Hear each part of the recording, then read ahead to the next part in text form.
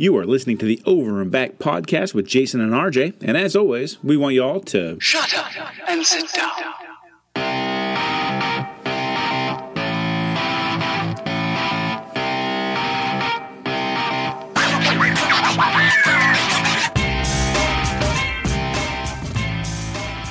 Hey, NBA fans, welcome to the Over and Back podcast for Sunday, March 10th, 2019. We are your weekly source of NBA topics and other news stories from around the world of sports. I am Jason Corbis, and with me is RJ Benner. RJ, hey. What's going on, bud? You know, just enjoying a lazy Sunday, man. There's not a lot going on, and it's a beautiful Sunday. It is, man. Back-to-back good days. It's like spring has sprung. Daylight savings has kind of kicked my butt, though. And somebody needs to tell spring it needs to be warmer than 40 degrees, though, I think. Right. So, you know, if you're game, I think we have quite a bit of topics to jump into, so I'd like to just get started. Yeah, we had a surprisingly busy week. Not so much game-wise, just interesting stories and what teams decided to do with their players as we reach the end of the season. Right, yeah. One of the things I want to touch base on too is some information that came out from Adam Silver, and I want to thank you. Earlier I wrote down David Silver for all you 90210 fans. I'm apparently still mourning the passing of Luke Perry. Adam Silver, NBA commissioner, admits that the All-Star game in its current format is bad. He talked about eliminating it and also discussed that the length of the NBA season is too long. So this is, I guess the cat's out of the bag. The big secret is that the All-Star game is bad. I think we've been saying this for years, Jason. Yeah, it lost all of its fun. It was one of the things that really drew me to the game, especially in the early 90s and into the 2000s, man. These guys really competed out there. And it wasn't what they consider now competing a little bit towards the end of the game to try to get the win. Like, they would take it a little bit easy in the first three quarters. And then these guys played to want to murder each other in the fourth back in the day. And that was a lot of fun to watch because they wanted that win, you know? Yeah, you know, one of the things that you said as we were prepping for the show was for some of the other topics about how the NBA players follow LeBron's mentality, right? And I think that they have that hive mentality. Whoever the greatest player is, everybody kind of builds their brand around who that person is. LeBron's mentality has always been, I have an image, I have a dollar amount, I have a brand. When the NBA that we're talking about, that was Kobe, that was LeBron, and it was their projection was always win. Yep. Kobe wanted to win at all costs. Couldn't do it quite as good as Jordan. Jordan could win almost on demand. But that's what we saw, those 3 quarters of goofing around, having fun, everybody giving each other a hard time a lot. But that's also when you saw a lot of the bench players coming in. And then fourth quarter, your starters came in. It was lockdown mode. I remember Magic Johnson on his farewell All-Star game after he was diagnosed with HIV. They even D'd him up in the fourth. Yeah, the fourth quarter, he was going at everybody he was having a good time throughout that whole game. Fourth quarter comes along, Jordan D's him up at half court, and that was the All-Star game. That's right. Don't take it easy on anybody. Another interesting thing is part of the reason why the game hasn't been competitive is because there's literally no stakes involved. Yeah. And if it doesn't count for anything, the players obviously don't care about it. Now in baseball, it's really cool because whoever wins, correct me if I'm wrong, whoever wins in the All-Star game actually gets to have that home field advantage. Has home field advantage in the World Series. Now, if we can have some sort of prize that these guys can keep their eye on as far as having this game actually mean something and be important, I think that would actually make quite a big change.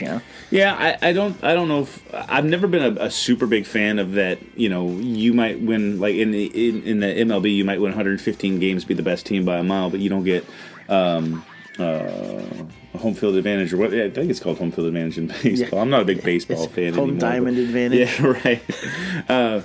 But just because of your All-Star game, where you have little impact or no impact, depending on how many stars you send, all of a sudden you're penalized for that. I'm not a super big fan of that. I understand the importance, and it does make the All-Star game a little bit more viable than the other sports. Well, they would fight for it, I would. So think of how great that would be.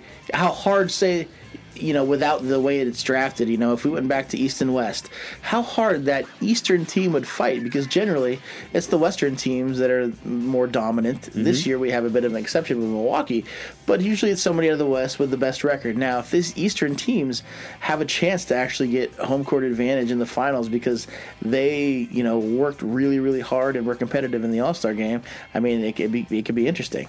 Well, might not be right, but interesting. We could also make it a little bit more pointed towards today's NBA players and say whoever wins the All-Star Game MVP gets a free movie role. That might motivate them. LeBron will hook him up. It might be a bit part. All right. I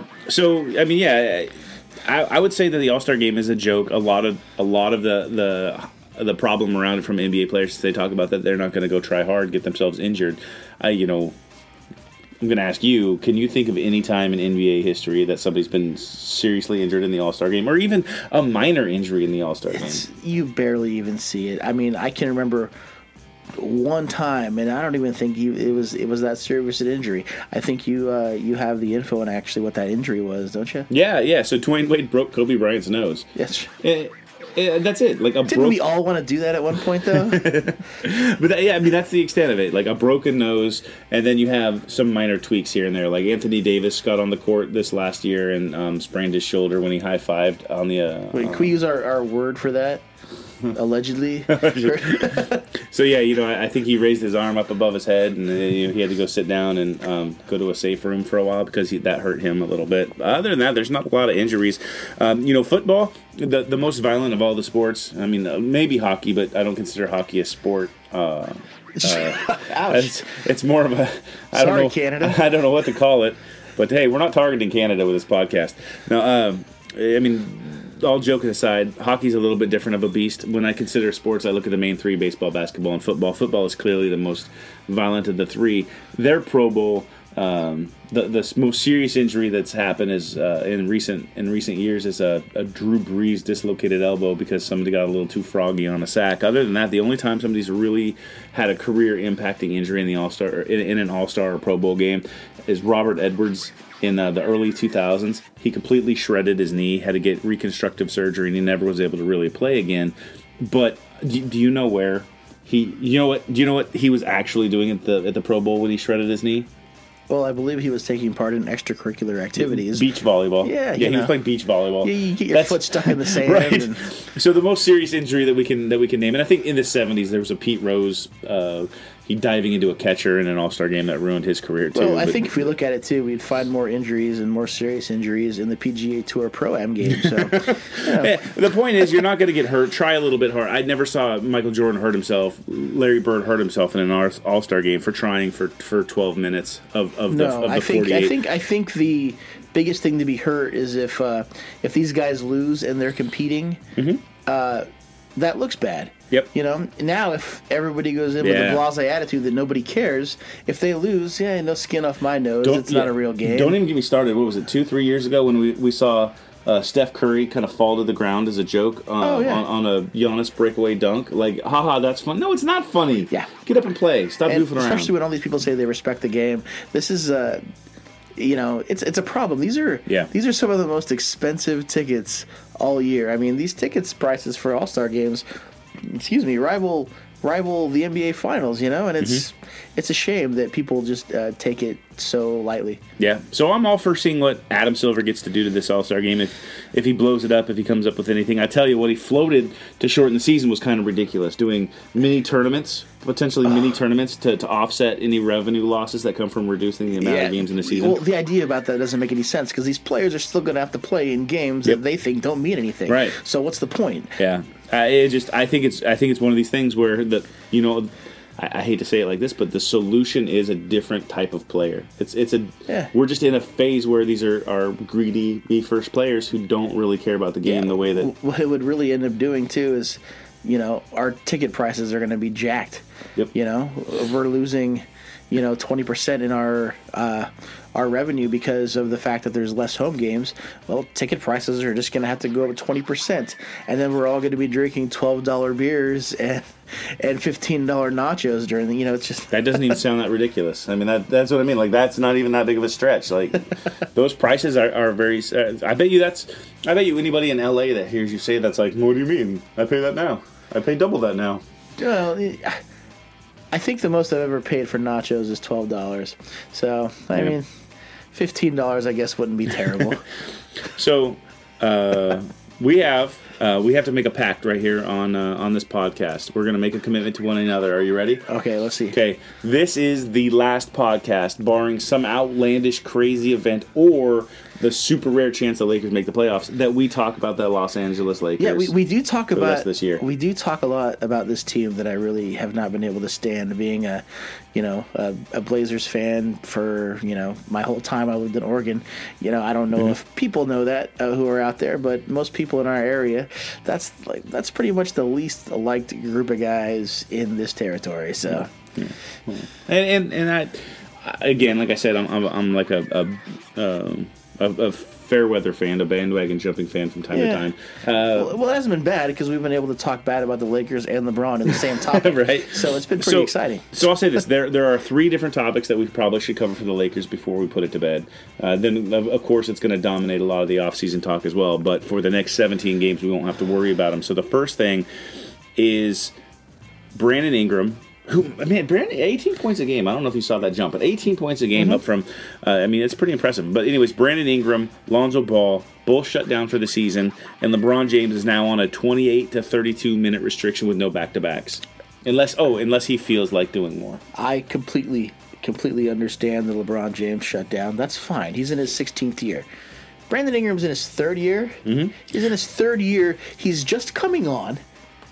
Well, I understand he's got a little bit of a shoulder injury, but it's nothing that is going to be like career threatening. He's well, and Luke Walton. I don't know if you watched the press conference, but Luke Walton refused to answer questions. He just kept saying, "Yeah, Brandon Ingram is shut down for the season with a shoulder injury," and they kept asking him more and more, and he said, "I won't talk about it," which makes me wonder. Yeah. Even if he can come back with like 5-6 games left, you know what I mean? It's still experience for him. Mm-hmm. That would be a chance without LeBron James on the court for him to actually take a team out there and lead them. Yeah. That's good experience for a guy in his 3rd year, and Lord knows those Lakers need every bit of help in that department they can get when LeBron's not on the floor. Yeah, but again, you're going to risk his trade value if he re-injures it, right? I mean, that's got to be the mindset. Somebody made that decision. People have not had career-threatening shoulder problems that have been usually, especially if it's a guy of his height, his build, it's going to be something with your knee or foot or whatever that's going to be taking you down. That's going to be this nagging thing that's going to constantly be keeping you out. When it's upper torso on these guys in a sport that really, really revolves around a lot about your explosiveness, I mean, he's not losing any of that with this injury, and I don't think it's that kind of don't tell Markelle Fultz.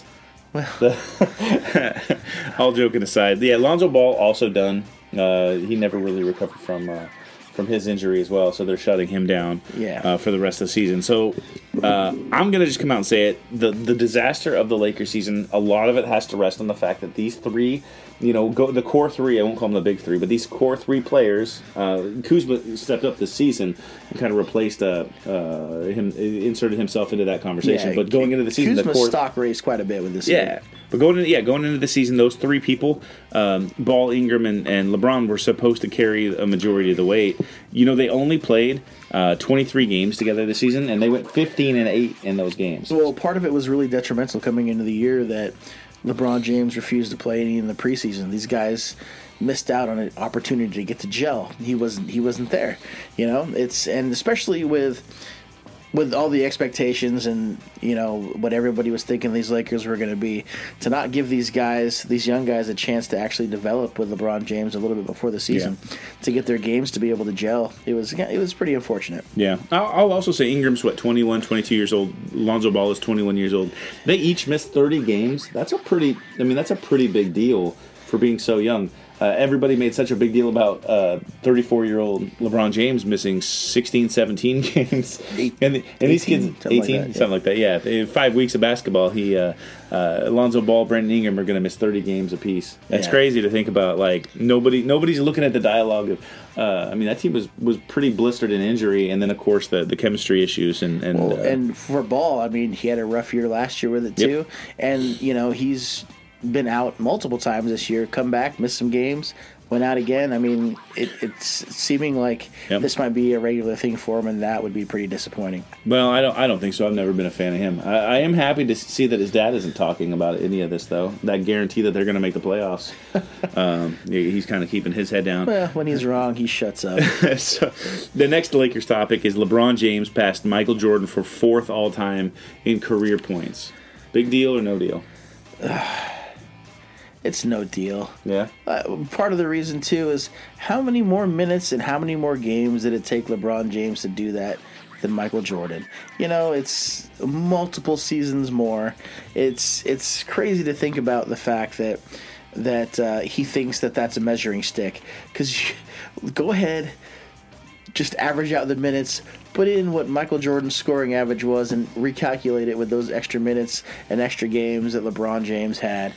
And Michael Jordan would pass Kareem Abdul-Jabbar. It's not a small thing.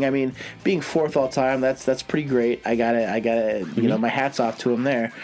But I think the home crowd in LA kind of showed him how much they thought of that. Yeah, he was booed that game shooting free throws early on, and then they didn't give him a roaring standing ovation. They cheered him on. His teammates gave him some high fives. You know who gave him the most love? Rapper 2 Chainz. 2 Chainz! That's what this has come down to. I think that he took longer picking what necklace to give LeBron James than the crowd cheered for him. So that was pretty good. Yeah, it's and again, 2 Chainz, if you guys don't know, 2 Chainz and LeBron James worked together recently on 2 Chainz' new album. So it's not like he's just a Jack Nicholson kind of fan that just jumped up to give him a cheer. Why was 2 Chainz wearing like 30 chains? Right, it should be a limit of 2. Multiple chains!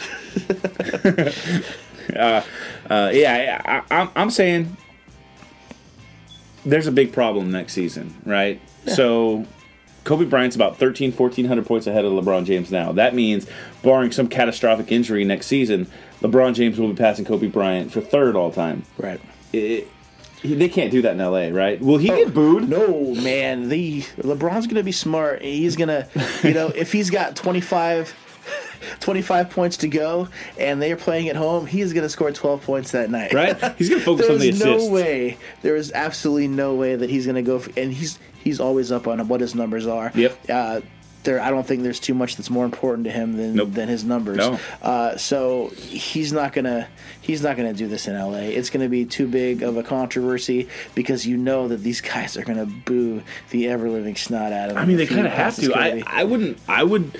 Again, I'm a fair weather fan. I'm not even a diehard fan. You're a 2K Lakers fan. I'm a 2K Lakers fan. There you go. I would not feel good cheering LeBron James passing Kobe Bryant. Nope. Right? Absolutely not. It can't happen. So I say it'll be somewhere like Dallas on a road game. It has to be, because until he brings a title to LA, he's not going to be on the good side of the fans. Which actually leads me to a discussion we had the other day. We have a lot of discussions. Well, okay, very few LeBron discussions though. Yeah, true. About if he's ever going to win a title in LA. Yeah, and I think we were on opposite sides at the end of that conversation. So I'll let you take it away. I think he's going to have a lot of trouble getting that. I say he. Normally, I would say the Lakers are going to have issues getting that extra All-Star to come, whether it be free agency or getting the Anthony Davis trade going. But just people. LeBron has his hand in absolutely everything, so I say he. People aren't going to want to rush to go play with him. Kawhi is, whether he be up in the air with what he's going to do after this season in Toronto, I'm pretty sure he does not want to be in the LeBron shadow. Definitely not. It's not after this season. Yeah, it's too much baggage. Will the Anthony Davis trade ever happen? Who knows? Clay has already made it seem like he wants to stay put. And if they don't sign anybody, LeBron is going to depend on these guys that he obviously doesn't trust. Mm-hmm. And it's a scary thought to see what their future is going to be like. And he's got 4 years well, 3 more after this, and Yeah, one of those is an option. People always say it's a 3+1. Yeah, so these he could be guys- gone in 2 years if he needs to be. these guys, especially like you said, their core is like 20, 21 years Mm-hmm. old. It takes a few years for these guys to gel. You can't have a core of a team be that young yet because they're not going to learn how to win together yet. And by the time that they actually could stay together, which, will any even be on the team next year? Who even knows? Right. They're going to have a hard time relying on that particular squad to bring LeBron James anything if they can't get another star. And So- it's not looking good. Yeah, so, I think there's 3 contingencies.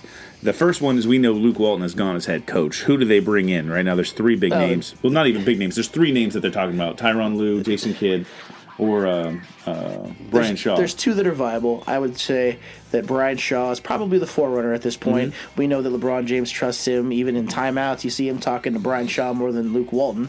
It's hard for LeBron James, I'm sure, to trust a head coach that was in the same draft class as him. Yeah. Secondly, he got Tyronn Lue fired last year. No, he didn't get Tyronn. Leaving got Lue fired, Yeah, so I well- guess technically that got him fired. But Tyronn Lue's still, he's still a LeBron favorite. I'd say Jason Kidd's probably the outside shot.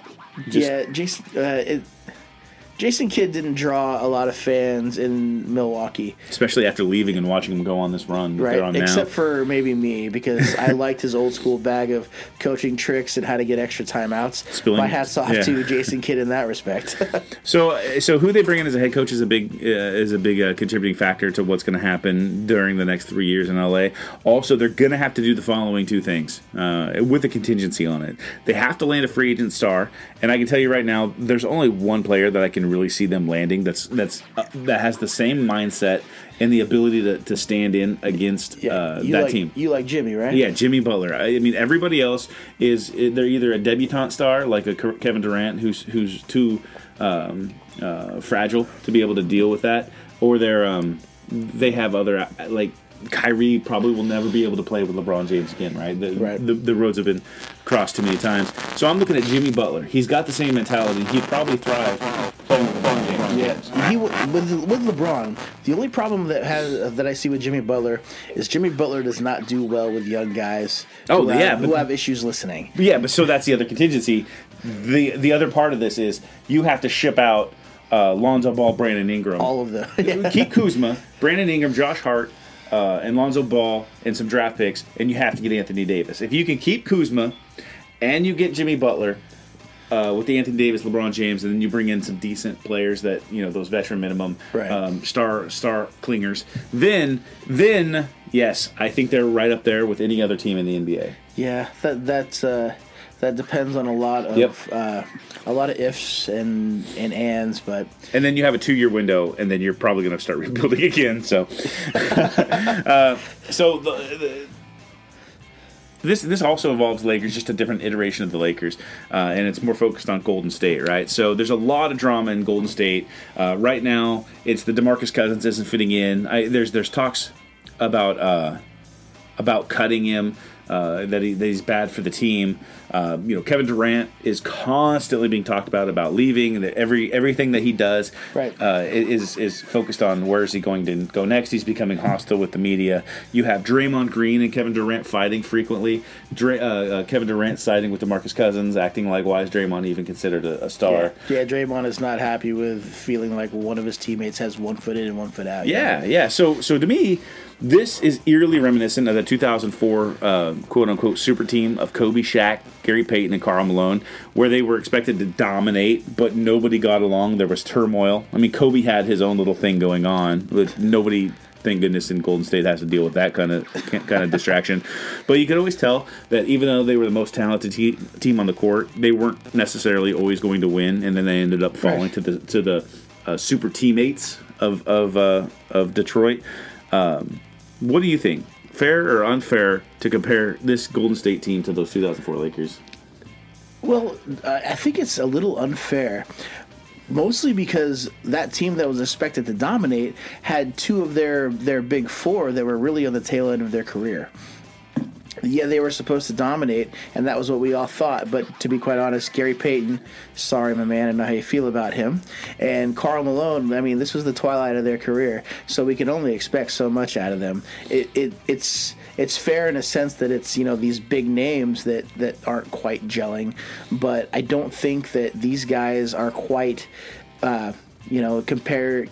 comparable, because the Golden State, their guys are, in their prime. You can't really deny that, except for maybe Boogie, who's coming back from this injury, but he's not really, he's a new, cog in this wheel, and I just think that Golden State's problems, they run a little deeper, because these guys have also been together a lot longer than, that combination in LA as well. Okay. Fair. I mean, that's fair. I mean, you still think Golden State's going to win it all, hands down, or do you think there's at least a shadow of a doubt? Actually, what's really, really interesting, and they got dogged for it big time, was Kenny Smith and Charles Barkley. Did you hear them this last week? Yeah. Who they predicted coming out of the West? Yep, the Trailblazers. They had a pretty good win last night, but of course it was over Phoenix. But they're looking really good coming down this home stretch, and we don't get to say that too often. So no, I still think that this is pretty much, with the exception of Cantor and maybe a couple other role players I can't think of off the top of my head. Isn't this the exact same team that got swept by New Orleans? Yeah, I mean it's close, but that's what worries me. Again, too, you got to also believe that, the more experience this particular core gets together, the better they get, the better they learn how to win together, because it's very jarring for a team to keep moving new players in and out, and they never get a chance to kind of overcome and climb those mountains that they didn't quite make it to the top of before. So the more years that these cores get together, especially a solid one like in Portland, the better their outcome looks as far as the playoff runs go. Yeah, that's fair. All right. I mean, I still don't see Portland, but yeah, I get what you're saying. No, I don't see it either. Okay. They're not my personal right. pick. I just think it's quite interesting that a lot of these basketball analysts, a lot of them don't have Golden State at the top of their list anymore because of all these problems. Yeah, I'm still, again, Toronto all the way, and every single week I feel better and better about that decision. That I'm on the Toronto wagon. Out of the West, it's kind of scary to me that I'm actually looking at the Rockets now with how they're coming along. How rough of a first half of the season they had, and dealing with the loss of their Trevor Ariza and other important pieces that they had last year. Their 3-and-D guys, now actually coming on really, really strong now that Chris Paul is back from injury. James Harden is, making a pass or two every now and again now. Yeah. So, what kind of goes under the radar? Daryl Morey, the GM for Houston, he got a black eye over letting Trevor Ariza and Luka Mbute. Thank you. Leave. All right, because that was your defense. Those were your stretch defenders. They were the ones that could close out. They were the ones that could also hit threes, stretch the defense out a little bit. You had to make some room for players like Melo to come in. Right, but that's what it is. These two people walk. He replaces it with a terrible decision to bring Carmelo in for 10, 15 games or something like that. But what's gone under the radar is that he's really redeemed himself. Yeah. He picked up Austin Rivers for chump change. That's right. He also picked up I'm blanking on it. Marquise Chris and another swing player. Goodness, they did have a good trade deadline. Yeah, was it Kenneth Faried? It was somebody like that he picked up. It was like I want to say it was it was either Kenneth Faried or a Kenneth Faried type of player, but he's made some really good decisions, and that's helped shore up that defense. And of course, Chris Paul getting healthy, which I think is actually a blessing because Chris Paul will get hurt at some point. They just decided to get it out of the way early. That's right. It's nice that he's actually back and had as much time off as he did, because we all know that he really needs it. Because Chris Paul injuries are as inevitable as the sun coming up tomorrow. So. Yeah. They were one hamstring away from the NBA Finals, but I digress. Hey, speaking of people saying ridiculous things, before we move on to the next topic, did you see? Jeff Van Gundy was calling a game. It was the Lakers versus whoever was beating the Lakers at the time. It was the Celtics game is what it was. What crazy idea did he have now? So what he did was he said, and I'm going to paraphrase this, I should never be allowed to be a general manager of an NBA basketball team. I think if I was going to quote it, he'd say, at this point, you need to consider trading LeBron James to the Clippers for space so that you can get 2 max level free agents. I don't know who was calling that game with them. But they shut him. They said, what? And he said, yeah, get what you can for him so you get cap space to get everybody else. You got to do everything you can to get it on the table. And the other guy, he wasn't even like, the other guy wasn't even entertaining the idea. He just looked at him and he went, no. And then they moved on to a different, I was like, that's priceless. That's why they got Van Gundy there, though. You know, so he's always known for his hot takes, and that's probably about the hottest one I've ever heard. Jeff Van Gundy will never be allowed to make basketball decisions for an NBA team ever because of that. So one of the topics that we try to do every week until the end of the year, end of the regular season rather, is we take one of the postseason awards and we talk about it. So 2 weeks ago, rather, we talked about the MVP. Last week we talked about Rookie of the Year.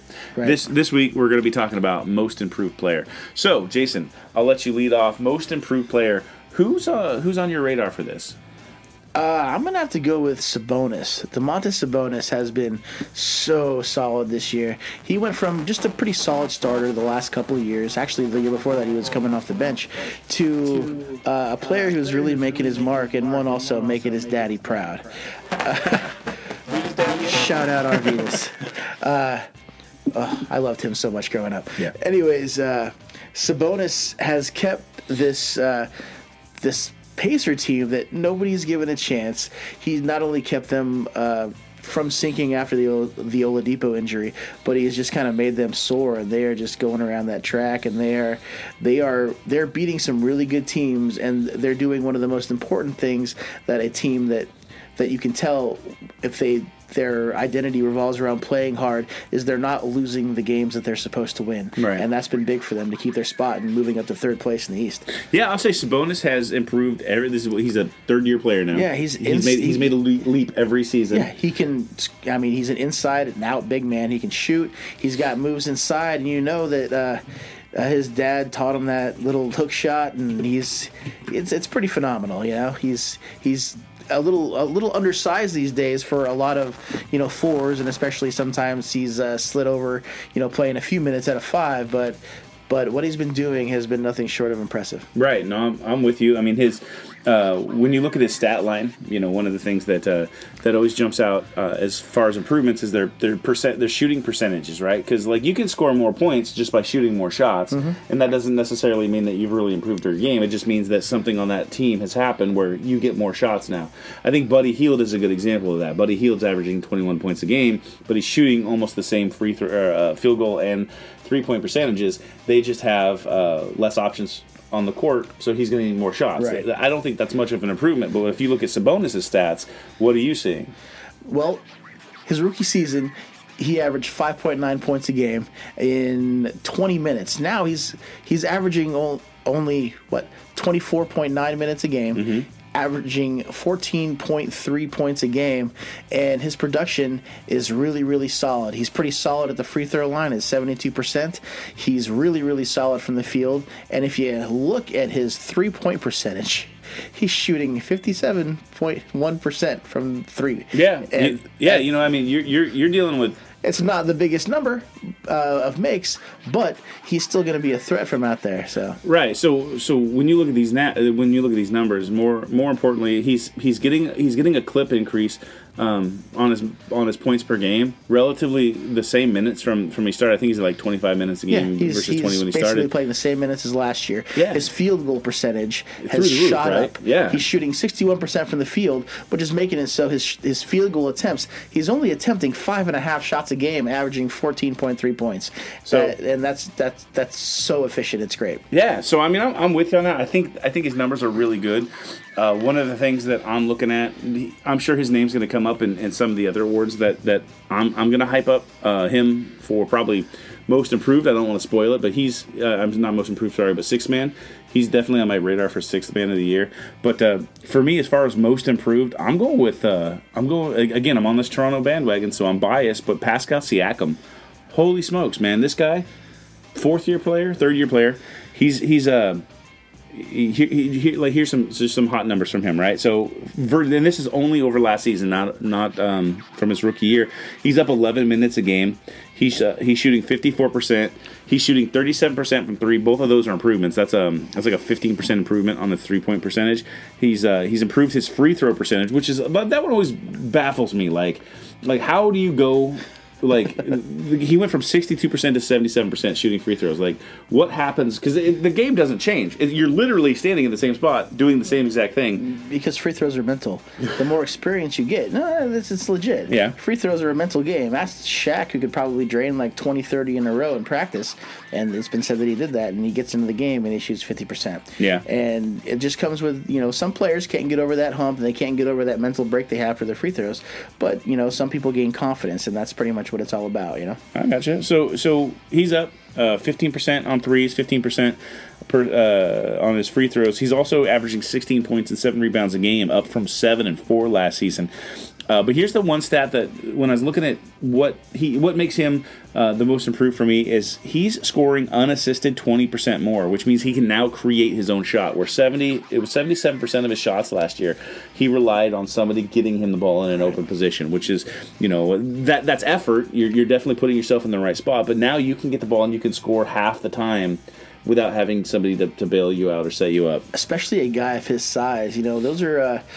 That's kind of what separates guys like Antetokounmpo from a lot of other players in the league. A really long, like 6'10", very lightning quick, an incredible reach, and he can also put the ball on the floor, finish at the hole. I don't know if you've seen some of his highlights this year, but man, taking contact and being able to have that body control and enough strength, and this kid's only going to get stronger. He's still pretty young, to be able to be strong enough to take that contact and still get the shot up and make it and finish, and he's been pretty good. I'd say one of the things that don't come across in the stat line, but definitely come across on the television if you're watching his games too, is with his length and speed, he closes out on shooters, and he's tough on the inside, on the defensive side of things. He allows them to take gambles that they normally couldn't take last season. And in another year or two, I think this guy could be an all-star level player. He could, in fact, be your insurance policy, heaven forbid Kawhi walks.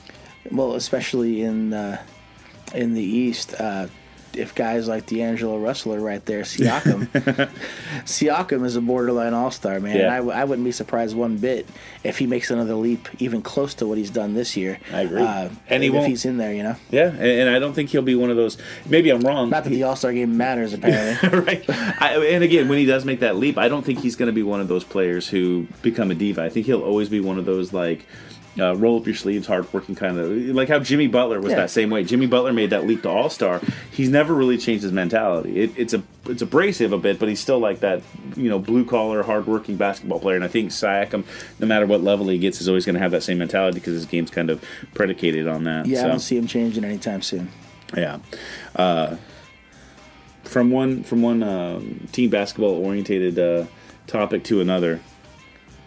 One of the things we were discussing for topics for the show, and it kind of bled over from last week, is unselfish basketball and team first. And one of the questions is, can we see this becoming a new trend? And I kind of want to spend a little bit more time, and I think you want to spend a little bit more time kind of digging in this as well. Yeah, it's been great to see some of these non-superstar driven teams actually being not just a little competitive, but extremely competitive against these teams that are built to try to dominate the season, The Milwaukee Bucks are the number 1 team in the league. The Denver Nuggets are number 2 in the West right now, but only separated by 1 game behind Golden State, and that is that's really something for a team that has not made a lot of noise since Mutombo was laying on the ground holding that ball up in the air against the Sonics. And damn it. Sorry, man. I always make Sonics fans feel bad. Sorry. That playoff series was the reason. That the first time you cried out loud as a teenager about basketball? Maybe. Yeah. Maybe. No, that was that playoff season. That playoff series is the reason why we have 7-game first rounds now. Yeah, that one right there, ladies and gentlemen, you can thank Dikembe Mutombo for dragging out the first round of the playoffs for an additional 2 games. Shout out LaFonso Ellis, too. Robert Pack. Remember? That was a good team. I felt so bad. Don't judge me, listeners. Robert Pack during the flooding in New Orleans after the hurricane hit, Right. He posted his personal number on a basketball game. I think I was at your house when this came up. That's right. I loved Robert Pat growing up, man. Oh. I loved so I saved that. I don't think I ever called it, but I saved that number, and every couple of days I'd look at it and be like, I wonder if I could just call him and be like, hey, Robert, how's it going on? Just let the buzz die down, and then Right. maybe you can just sneak a call in. Right, like once I find out that his family's safe, right? Like, okay, now I don't mind calling. Never did, though. Anyways, I digress. let's get it back on the rails here. It's been a long time since we've actually had this kind of basketball. I'm excited to see where these teams are going to be headed, and if they do have these kind of situations, I think would be ideal for some of these free agents, these big names, to actually decide to go to kind of be a part of, because they know that these teams were constructed in the right way, building through the draft, little subtle trades here and there, and it hasn't been anything to shake anything up. They've just been growing together, playing a few years together, and they're just getting better and better as these seasons kind of go on. So I'd say it really happens on, it really depends on if this becomes a trend on what happens in the playoffs, right? So this is a copycat league, and the reason why everybody is trying to put together their 3-star super teams is because it worked in Miami, right? LeBron James, Dwayne Wade, and Chris Bosh started this whole trend of today's NBA of let's all super... Yeah, they tried to say that it started in Boston, but that is completely false. Yeah, you can't say, like, just because a team drafted really well, that was a bunch of players wanting the super team, right? Or you're talking about the 2000s. Boston title run, yeah. Yeah, the old like when you got old Garnett and old Paul Allen. Pierce, old Ray Allen, Yeah, that's not a fair comparison, because that was the one last hurrah. I've given you my entire prime. I got 1 or 2 seasons left of being good, and I really want to win. This is players coming into their prime saying, I don't want to have to try really hard to win, so if I just get a bunch of us together, it's just no different than on the playground. Everybody experienced that growing up. You'd be like, hey, what they did was they just picked their best friends. Yeah, like, hey, the 4 of us versus you guys, and we're like, that guy doesn't even have shorts on. This guy's never played basketball, and the 4 of you are on the school team. But yeah, it'll be fair. And that's exactly what the super team thing was. But now you have it in Golden State, and every general manager in the league is trying to gut their team and tank so they get a superstar in the draft, plus they can bring in a couple more superstars and have their own super team.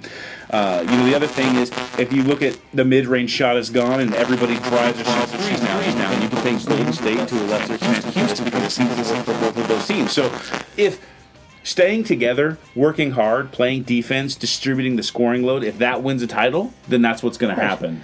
And it would be nice to have a future in the league where these teams aren't literally just pissing away their draft picks in a chance to land superstars. Like, so many teams don't even have their own picks now that it's almost impossible to keep track of when draft day comes, because this person, whether it be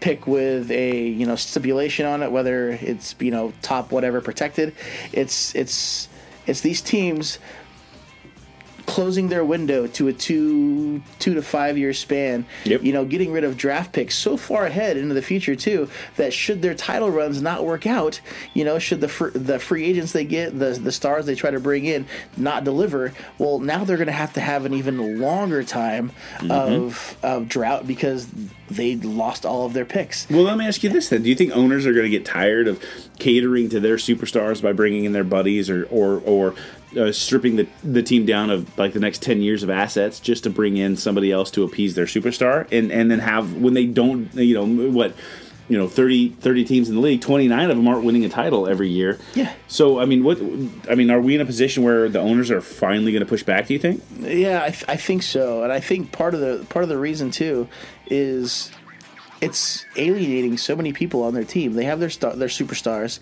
and then all of these people that it seems like maybe things that expectations they have, things that they want, well, those are never going to be met because the team is too busy catering to this one guy. And I don't know if it's pretty easy for some of these guys to get their feelings hurt, and they're never going to have a cohesive team that way. No, I agree. So I'm a little more leery on if the owners are going to stand up, because while most of them, some of them really care. Like I think Mark Cuban is an owner that really cares. I think the Busses really care about titles. I think it's title or bust mentality for some of the owners. But what's interesting though, some of the owners, it's not even about titles. You know, if they can bring in that star, you know, they'll sell more tickets and they'll make more money. Yeah. If a title's nice, that's one thing. But a lot of times, just like the players, it is just about cashing in those dollars. So. Yeah, that's what I think is will Boston put up with a Kyrie? They're gonna kind of have to. Like he's still Danny Ainge's wife or whatever. I don't remember that thing. He's like, we're still engaged to get married or something like that. If Anthony Davis didn't make a public outcry through his agent to get out of New Orleans, would they tolerate his antics? I think so, because without Anthony Davis, they lose money. Yeah. And I don't think that ownership group really thought title. I think they just thought competitive, and competitive equals financial solvency or whatever. Like they have a chance to make it. There'll be some fans, especially like in New Orleans, who will. I mean, you'll see a real big drop-off in attendance once they lose their superstar. I think so. And for that reason, too, I do not see Boston throwing Kyrie over the edge of that flat earth anytime soon. So, so outside of, like, real headache players like a DeMarcus Cousins, Jimmy Butler's, the ones that are super, like, destructive to the players around them, I see owners being able to take a stand and get rid of them, but basketball owners are not going to be like the owners in the NFL. Antonio Brown threw a fit, and they traded him for peanuts to the Raiders. They're just not having it. I saw that today. Yeah. So I think the NBA, the players still hold most of the cards, and I think the owners, as long as they're making money and they're not creating a negative impact on the image of the team, they're going to put up with that. I would go so far as to say you have to identify the stars of the league, right? Like why are so many of the stars in the league seemingly unhappy with their situation? So let me ask you that, because maybe that's where this conversation starts. Well, a lot of them. They say that it's because of titles. I want to go to a contender. I'm not happy with this team. We're not competitive. We're not where I want to be. This isn't getting me in the situation I want to be in. One that comes to mind especially is Kyrie Irving. We were just talking about him. Yeah. Where now he came out and said this last week where, I didn't come in this league to be, a superstar and have people all up in my business and blah, blah, blah. Congratulations to you making that Uncle Drew movie. I don't know what you're expecting after that, but you kind of put yourself in the limelight there a little bit, so don't go back on that now. Yep. But obviously, millions and millions of dollars aren't making him too happy. He's even has his ring, yet there's just something that is just not working out, and it's not because he doesn't have good teammates. I think the fact that the way he's bashing them in the media lately, he's going to have a really hard time of getting them to think any better of him and to get the train back on the track, so to speak. Yeah. LeBron has been really, he's a golden example of, unhappiness and discontent with this young core. The way he started out the season being gung-ho, and then this complete, attitude change, and just telling all these kids that they have to work harder, and he's not leading by example. He was telling them to work harder while popping in through his injury with a bottle of wine, sipping it, and then leaving while they were practicing. Yeah. Work harder, kids. Yeah. Like, what? It's ridiculous. So if you want anybody to follow, you need to lead by example. And if there's anybody to blame for his unhappiness about that whole Lakers situation, well, he needs to look in the mirror. Right. So I'm looking at LeBron is a problem when it comes to that star happiness level. Kyrie, Kevin Durant. A lot of these names are people that they don't really have a home, right? Like they've bounced around. They've become mercenaries. When I look at some of the stars in the league, if you wanna look at Steph Curry, for instance, he absolutely loves Golden State. Oakland area loves him. Like he does not have any of this noise around him. Even when he was going through injuries, he had 100% support behind him, and there's no question. Yeah, he's got a little more than that. Check out what he's got written on the bottoms of his shoes. So yeah, and then on his Twitter feed and everything else. Like he actually started a movement in Golden State. I don't know if you guys know this, but if you go to at the time, I think he's changed it, but at the time it was Harrison Barnes. I think it was Klay Thompson. It was Steph Curry. There was like 2 or 3 other players. The number, do you know what the first word on their Twitter feed was, or their bio of who they are? First word, believer. Yeah, that was it, and it was a team movement, right? Like I mean, you had, I think it was when I looked, it was a total of 6 people.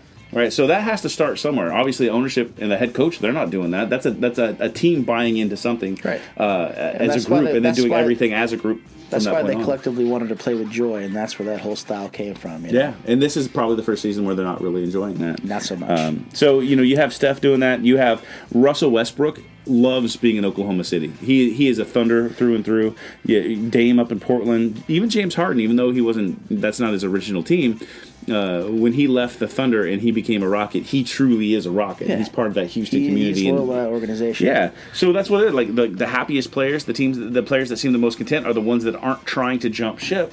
They're bringing people in. Yeah, Chris Paul can play with me, so-and-so can play with me, but they're not trying to leave, whereas LeBron James is always seeking that adoration. Whatever opportunity is best for him. Yeah, I think of the unhappiest players in the league, the only exception would be Draymond Green, who's just unhappy because he's Draymond Green. Yeah, like that's just who he is. That's if he was a WWE wrestler, he would be a heel because that's the role he has to play. So it's just who he is. Yeah, well, a part of that too is because of his mentality. He was like that when he was playing for Michigan State too. Yep. And to be a guy who was as unheralded as him coming into the league, 2nd round pick, he had to do something to kind of separate himself to be as I don't want to say as dirty of a player as he was. He was pretty dirty though. But right? He was able to take that leap into being a star in this league because of his attitude. But the thing about him though is he's unhappy because there's people on his team that aren't sharing in that kind of loyalty that he has to Golden State. Oh, so he hates that. Like you have DeMarcus Cousins who does not buy in because he's a rental, and you have Kevin Durant who's on his way out, and so he's non-committal. And I think Draymond Green is he's like the father of that team, right? Yeah. Like he's Steph Curry is their all-star. They're basically their it boy, but Draymond Green is the guy that brings all of them together. And when there's people that won't listen to Draymond, I have a feeling he's like me when my kids don't listen and just gets cranky and PO'd. So right, so Steph Curry is your CEO, but Draymond Green is the head of security. Like that's how that works. So I think that not having team loyalty. Man, I'm gonna segue right into the next topic, and we're getting short on time, so this might actually be it. I mean, this podcast has gone by way too quick, in my opinion. But when you look at some of these players as they're moving around, Anthony Davis is a really good example, wanting to get out. Kyrie wanting to get out. They're all wanting to get out of their contract a year earlier than they're allowed to. I think, I don't know if you coined it, but you were the first person I heard say it, calling it pre-agency, right? Right. So. More and more stars, they're demanding a trade the year before the free agency. They use the threat of leaving as leverage to make it so they go to the team that they want to go to rather than wherever. You have Kyrie, you have Paul George with Indiana. So here's my thought, man. I blame restricted free agency. So rookies came into this league, let's see, back in the early 90s, back in the late 80s. We'll start all the way back there. I think Danny Ferry was the one who broke it so that they realized you had to have a rookie contract where he held, was it the Cavs, the Spurs, somebody? Danny Ferry put a crack into it. The person who shattered the entire thing was Glenn Robinson. Okay. That's right. Held the team for I believe it was ransom. like an $80 million contract or something like that. Yeah, but unproven players demanding a ridiculous amount of money, so the league said, okay, well, we need rookie contracts. I for one, am a big fan of rookie contracts. There could be some tweaking that's done to it, but for the most part, I think the 3+1 and the 2+1, if you're a second-round pick, I think that's a brilliant format. Mm-hmm. But the problem that I have, and I think that it's leading to pre-agency and it's leading to all the problems that we're seeing with today's superstars, is that at the end of that rookie contract, thanks to Shaquille O'Neal, the team that drafted you holds your restricted rights. They can match any contract you sign, and they're given the ability to sign you at a higher clip, right? So if you re-sign with your team, you get more money. If you want to leave and sign somewhere else, that team can still match the contract, and you're still stuck where you are, effectively making it so that you're going to be if you're drafted by the New Orleans Pelicans, you're a New Orleans Pelican for 7 to 8 years, right? So if you're coming out at 20 years old, you're coming in to the last part of your prime, right? Two more years, 3 more years of your prime, and then you're going to start dipping down. That's holding a player hostage for too long, because let's look at 20 plus teams in this league have poor management and they're not designed to win. We're putting players, just because Shaq left and Orlando was left holding the bag, and they said, well, that's not really fair. Well, this system is not fair for the players. Right. And it's not only damaging the players, but it's damaging these teams too. Yeah, they should not have it restricted. I think once they get their rookie contract, see, this would make it so I mean, granted, I'm sure players could, decide to not go into the draft, go into the G League, and then come into the league that way. But you get no shine in doing that, right? And that's kind of big. I mean, players need to do that for their brand, to make any sort of career out of this, and to actually get that big contract. But I think it has ruined it. They've made it so some of these guys are in these horrible situations. I feel bad for anybody who's drafted by the Suns, right? You know what I mean? And other examples of that is where a team isn't even trying.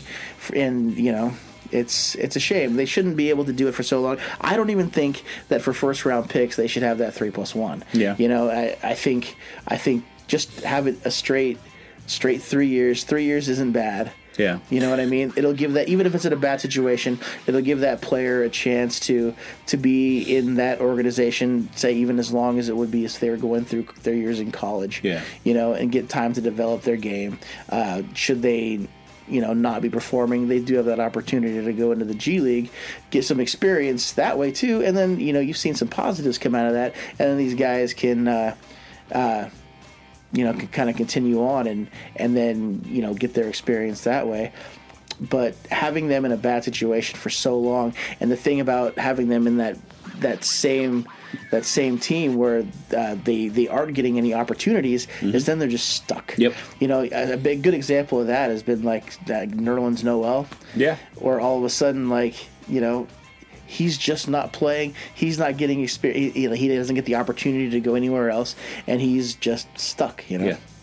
Yeah, I think 76ers went on a roll of drafting people and then putting them on the bench. Jahlil Okafor, we never really could see if his game would develop, because they would invest in him. Same thing with Nerlens Noel. He's kind of doing it now. Yeah, but they, it was at the time that 76ers franchise was in disarray. It's not the 76ers we talk about today, where we're it's the semi-big four. It was literally Sam Hinkie's process of, let's draft a player and then trade him. Michael Carter-Williams wins Rookie of the Year, gets sent off to Milwaukee or somewhere. It was just a matter of burning through players. Drew Holiday gets traded for a draft pick, who turns out to be Jahlil Okafor, who gets traded for a second-round pick. They definitely had a lot of problems with the way they were running things, and it was indicative of a really bad franchise, to the point where the NBA stepped in and said, you need to hire this person to run your operations. Of course, that person then ended up being a really creepy... Colangelo didn't do the best job. Right, but somebody had to step in and say, you can't do this. If you look at Phoenix, the same thing. Papa Colangelo left, and now all of a sudden, James Jones and Igor, I don't even know the coach's name. They have no clue what they're doing. They have no vision. So if you get drafted into Phoenix, DeAndre Ayton, maybe he'll be okay because he's got Devin Booker there, and maybe they'll fall lucky into it. But look at Dragon Bender. Josh Jackson. I mean, these players are just, they have terrible draft picks after terrible draft picks. So a DeAndre Ayton could literally be stuck on a 30-win team or a 25-win team for 8 seasons. He'll be 27, 28 years old, just with never tasting the playoffs. Yeah, and it's not even that those players, it's not even a lot of times that those guys suck. It's that, again, being a bad organization, they don't care about the coaching. Yep. They don't care about that player development. Yep. So these guys in different systems could easily make big strides. Yes. Bender being a guy as big as he is, being able to shoot the ball the way that he is, he's a really good example of what a current day NBA player is. But in that kind of organization, it's lacking so much, and these guys aren't going to be able to develop. Right. And then they're stuck. Yeah, you put a Dragon Bender or a Josh Jackson or any of these players on a team like the Spurs, and they're going to get that organizational support where they can become a decent role player. We talked about it last week. Jonathan Simmons, right? That's one. There's a couple of them that we could talk about that came out of... I don't think Patty Mills is Patty Mills if he's not in that system. You know what I mean? Absolutely not. Danny Green, same thing. Danny Green became a great player because it was one solid system. You were taught the same thing, and it was reinforced every single week. Whereas you have a revolving door of coaches at 20-plus organizations. Coaches change every 3-4 years. GMs change every 2 to 3 years. The direction can't keep shifting on players, and then they have to tolerate it for 8 years. How many head coaches, how many general managers, how many organizational changes have we experienced in Anthony Davis's 6 years or 7 years? 6 years now. Too many to even keep track of. It's been crazy. So, I think we remove that, and the team becomes a little bit at risk of losing their star in 4 years. Yeah. But it gives them motivation.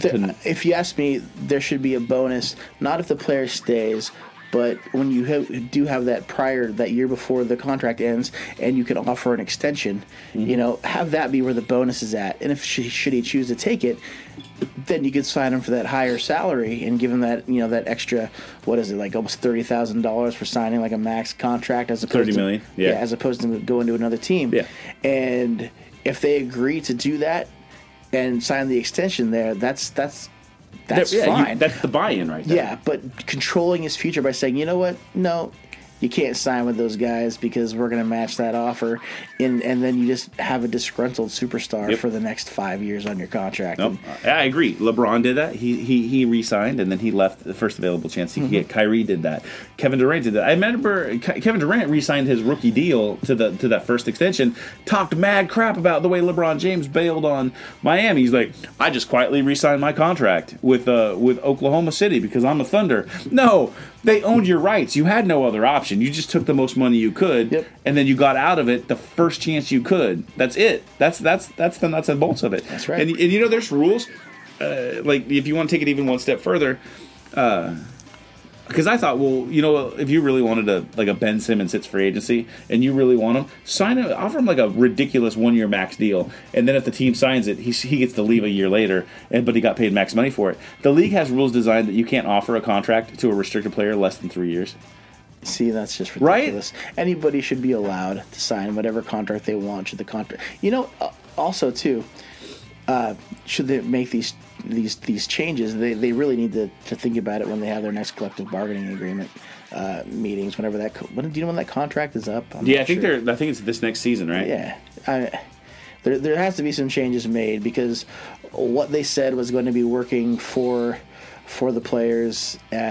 Is just being detrimental to the league. Right. And players aren't even taking, if you notice, they're not even taking the big money to re-sign. They're taking every opportunity they can and be like, an extra $30 million, I don't care. I'm going to go over here because, at the end of the day, with shoe deals and with other endorsements, with their base salary being so high these days, dude, $30 million is chump change to some of these guys. Right. So. And they can make it up. You sign a 5-year deal. Carmelo's a really good example. Carmelo signed a max money deal, and then by the time that contract ended, he was getting, he got bought out his last contract, and then he was given veteran minimum deals, where if he would have done a 3-year deal, he could have got out, signed a new 4-year deal, maximized 2 more years at the end of it. So the players and their agents have found ways around that whole $30 million and more to re-sign thing.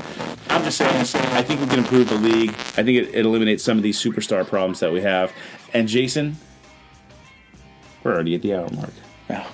It's literally the fastest hour of my week. I think we sit around and talk to each other without microphones longer than this about basketball. I think so. It just goes by quick. So, anybody out there listening, please feel free. Anytime you have a question, comment, concern, you just want to make fun of one of us, it's overandback@gmail.com, overandback@gmail.com. You'll definitely get read on our podcast as long as it's not too obscene and you don't mind it being edited. If it is, ladies and gentlemen, until next week. Oh, also, before we sign off, too, look for us on our Facebook page at facebook.com/overandback. Come check it out. Yeah, and again, we have the Spotify, right? Google Play. Simplecast.